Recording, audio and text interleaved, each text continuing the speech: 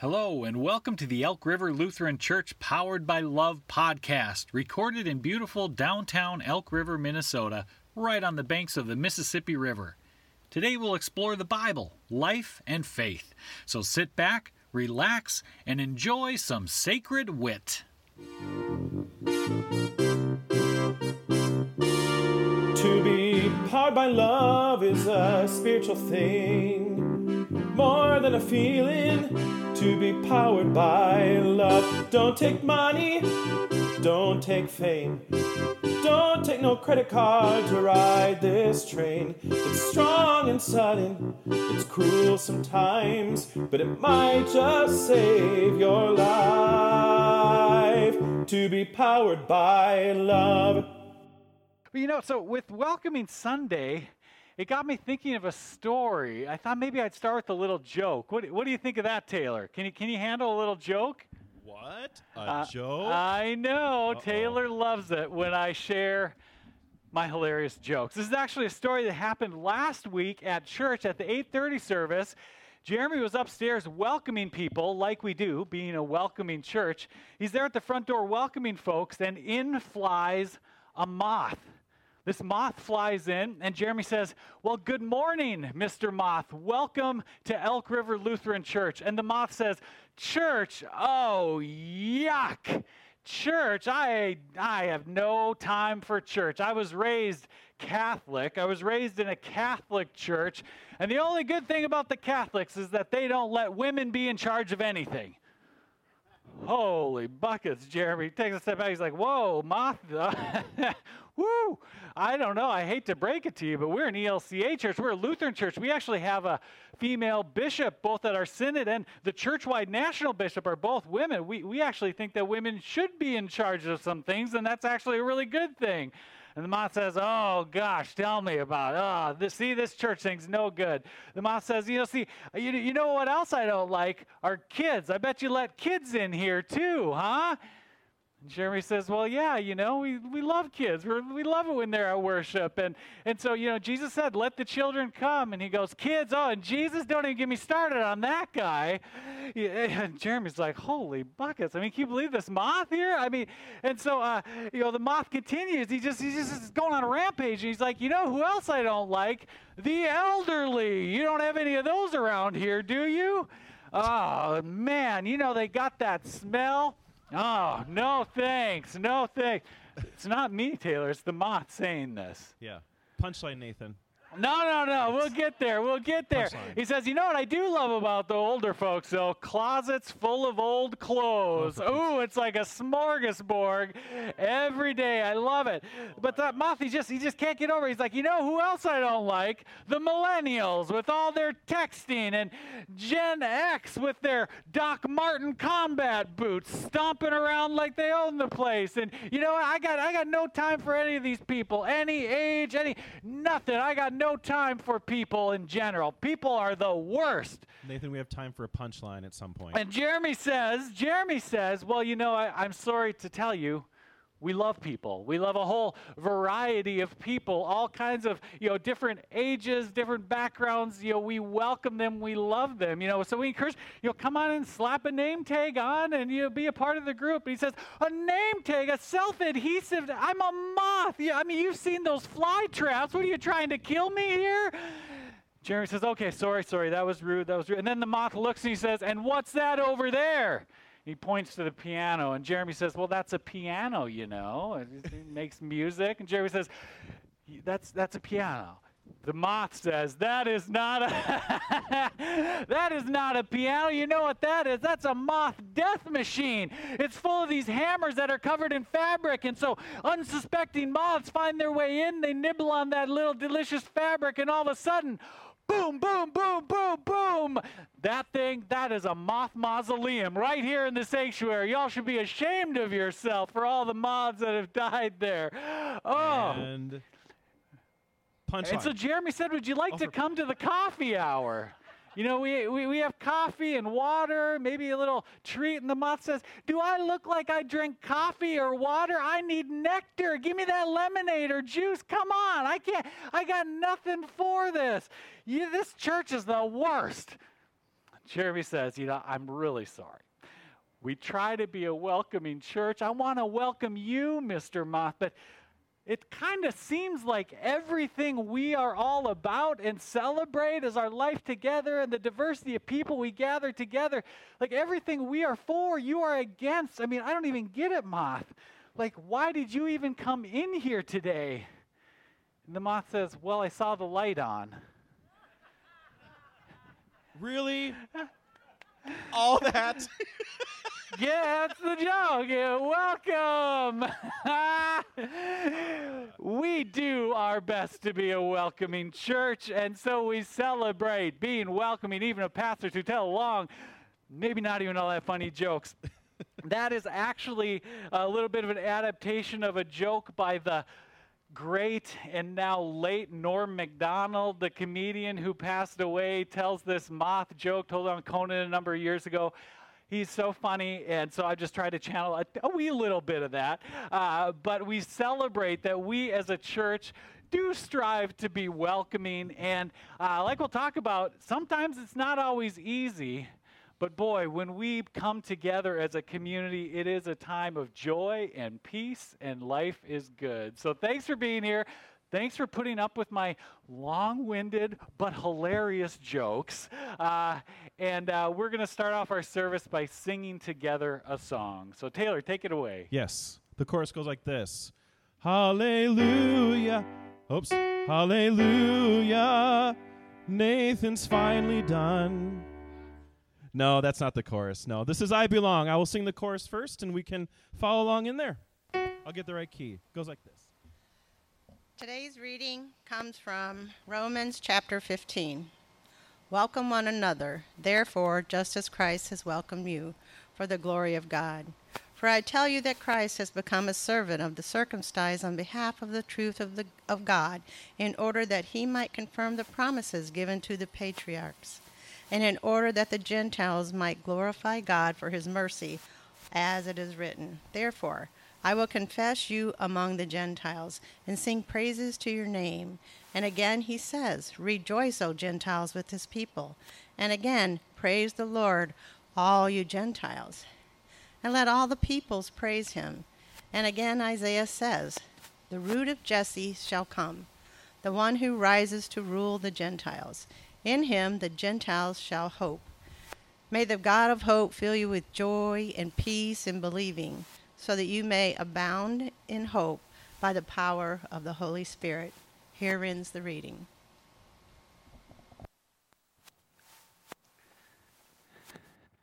Well, that's about all the time we have for today, so thanks for coming to worship. I don't know, where does the time go?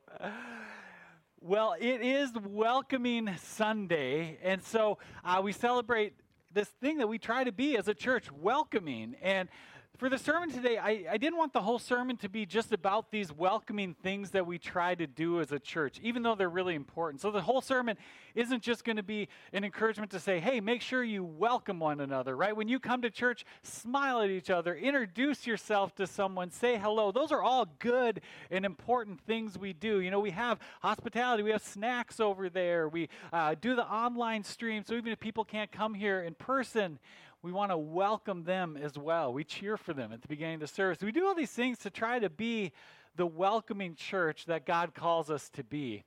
But what I want to talk about today is something that's actually a little bit different take on that, and that is to think about the power of a welcome in the midst of division. The power of welcome in a world of division, because what I hear a lot and what I experience a lot lately is sayings like, we've never been more divided, or I can't even talk to my family about this, so we just don't even go there. There's all these examples of really passionate issues that have people feeling divided. Now, I'm not so sure that we're more divided than ever, because after all, our country did fight a civil war once. We were born out of a revolutionary war. There have been all kinds of stressful things in life before, but it feels pretty divided right now, doesn't it? I mean, it does feel like a divided time, and that's why I think what the Apostle Paul has to say in the scripture reading we read here today, and really all throughout his letters, is really fitting, because the Apostle Paul is writing to the early church. And so when I say the early church, I mean right around the year 50 AD. The Apostle Paul, so that's like 20 years after Jesus has walked the earth, 20 years after Jesus has been crucified, died, raised from the dead, and ascended into heaven. And so at that time, the early church started forming, and from the beginning, they kind of felt the conflict that was in the greater community. Because after all, you had this Roman Empire that was an outside occupying force. You had all these different cultural and ethnic groups coming together. And so even within the early church, there was conflict and division. People felt differently about very passionate subjects. And the biggest example of this and the biggest flashpoint of it where you had two main groups of people in churches. In the early church, you had the Jews, these Jewish followers of Jesus, and you had these Gentiles, these Gentile followers of Jesus. The Jews were exactly, Jewish people, the people of Moses, the people of Abraham, the promised land. And so that was the Jewish people. Jesus was a Jewish rabbi. His earliest disciples were all Jewish. But Jesus' ministry wasn't just to the Jewish people. He also talked to all kinds of other people, of other religions and of other ethnic groups. And so you ended up with these followers of Jesus who were in an other category, and they all get called Gentiles. Some of them are Roman, some of them are Greek, maybe some of them are Assyrian, Palestinian, you name it. There's all these different ethnic groups, but they just get called Gentiles. So you have this early church that has two main groups, Gentiles and Jews. And, they were friendly, but they didn't always get along. They had so many things that were different, and big things, like language. They spoke different languages. The people of Israel, these Jewish folks, they had spoken Hebrew or Aramaic, a more localized version of Hebrew, and so they were speaking that language. That was the language of the Old Testament, the Psalms and the Pentateuch, those first books of the Bible. They were all written in Hebrew. But then you had this Gentile group who spoke mostly Greek. Alexander the Great had come into the Holy Land and conquered it in 300 BC. Then the Romans had come in and taken over for them in around 60 BC. And so then you had this Roman occupying force, but they're still speaking Greek mostly, and about 100 other languages. And so when these groups got together for church, they'd start the service and half of them are speaking one language and half of them are literally speaking another language. So how do you think it went? Not great always. It was kind of confusing sometimes. And so they would read one scripture reading in Hebrew, read another scripture reading in Greek, and it got confusing. They also had the issue of time. Believe it or not, here's how Romans tell time. The Romans, they would start counting hours at midnight and count 12 hours all the way around the clock. And then at noon, they would start counting again 12 hours. Can you imagine? Yeah, that's us. That's how we tell time. It's the Roman way of telling time. Prior to that, the Jewish folks and those Jewish Christians, they kept time in another way. They started counting the hours at dawn. So you start at dawn, 1, 2, 3, 4. And so when they say, hey, church is at 10:30 today, we'll see you there. They'd say 10:30. Is that a nighttime? Is that a daytime? Is that morning? You just didn't know because different time. Okay, I think you get it, right? There was some major differences right down to the food that they ate. When they gather for a potluck dinner, you had these Jewish folks who keep kosher, which means, no pork. Food has to be prepared and blessed in a certain way. And so you have a Gentile bringing bacon wrapped little smokies in a crock pot to the potluck dinner, and half the people are saying, yes, this is the best day ever. These are delicious. And you have literally half the rest of the church saying, we can't eat that. Or, God has said, no, that's unclean. Don't do this. And so it was confusing. Even potluck dinners become a flashpoint in this time of division. And then there was the whole issue of circumcision, which I won't go into in depth. But if you know what circumcision is, the Jews practiced circumcision. On the 8th day, a Jewish boy was circumcised, and that was the tradition. If you became Jewish later, that was a step you had to take. And so these Jewish followers of Jesus are saying, well, Gentiles, if you want to really be followers of Jesus, you have to do this thing, guys. And the Gentiles are saying, I'm not so sure if that's something we need to do. And so over and over again, there were differences, big and small, that had this church in conflict. And so the Apostle Paul, who is like their kind of chief, he's almost like a bishop-y type person, but he's not. He's just the person who travels around and helps them work through issues. And when he's not there in person, he writes them letters to help them work out these issues. And so he writes a letter to the church in Rome. We call it Romans. And in chapter 15, we get this reading that we heard this morning, where he lifts up what I think are three main things to tell them, here's how to deal with division in some simple ways, but here's three things you can do. And here's what Paul says. One, he says, do what you can do. Two, he says, remember that Jesus loves those people as much as Jesus loves you. And then finally, the interesting thing Paul does at the end is rather than ending with a promise that this is going to be an easy thing to do, dealing with division, he ends with a blessing. He ends with a blessing instead of a promise that it'll be easy. Those three things, that's kind of it. So there we go. We know how to deal with division, right? He says, do what you can do. He basically says to them, you can't control what other people think. You can't control what other people do, but you can control what you think, and you can control what you do. So he says, welcome one another, therefore, just as Christ has welcomed you, so you should welcome one another. We think about welcoming as this like kind of smiling at the beginning of church, right? And wave and shake hands and introduce yourself. But he's talking about welcoming in the context of really deep division where people have really big differences of opinion.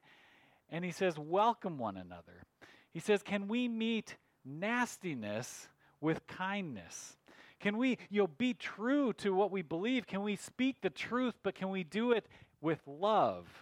Can we welcome one another just as Christ has welcomed us? Because after all, Jesus loves those people just as much as Jesus loves you. This is a sermon Jeremy did just a few weeks ago. If you were here, he talked about those people. For the Jews and the Gentiles, he was telling each of those groups, he was saying, hey, Gentiles, Jesus loves the Jews. Hey, Jews, Jesus loves the Gentiles. And whoever those people are in our lives, the message is the same, that Jesus loves those people.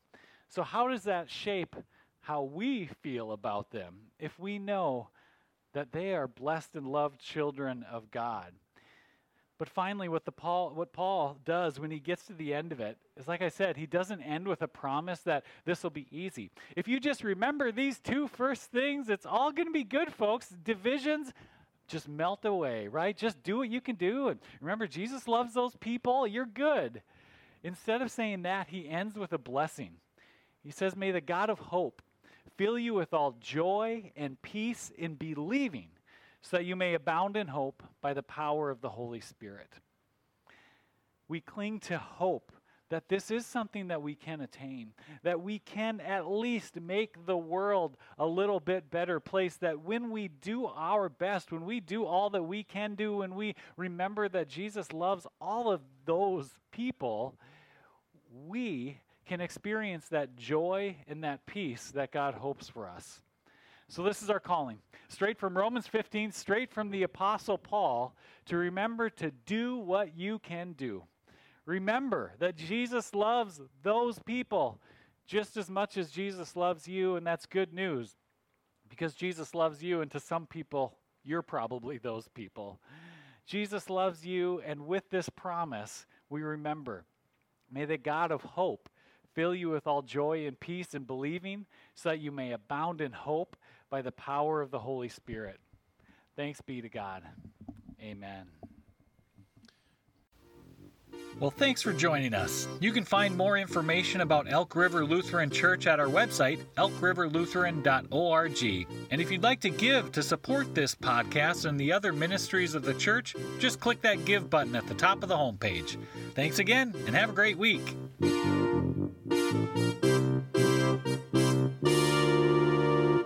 Don't take money, don't take fame, but it might just save your life to be powered by love.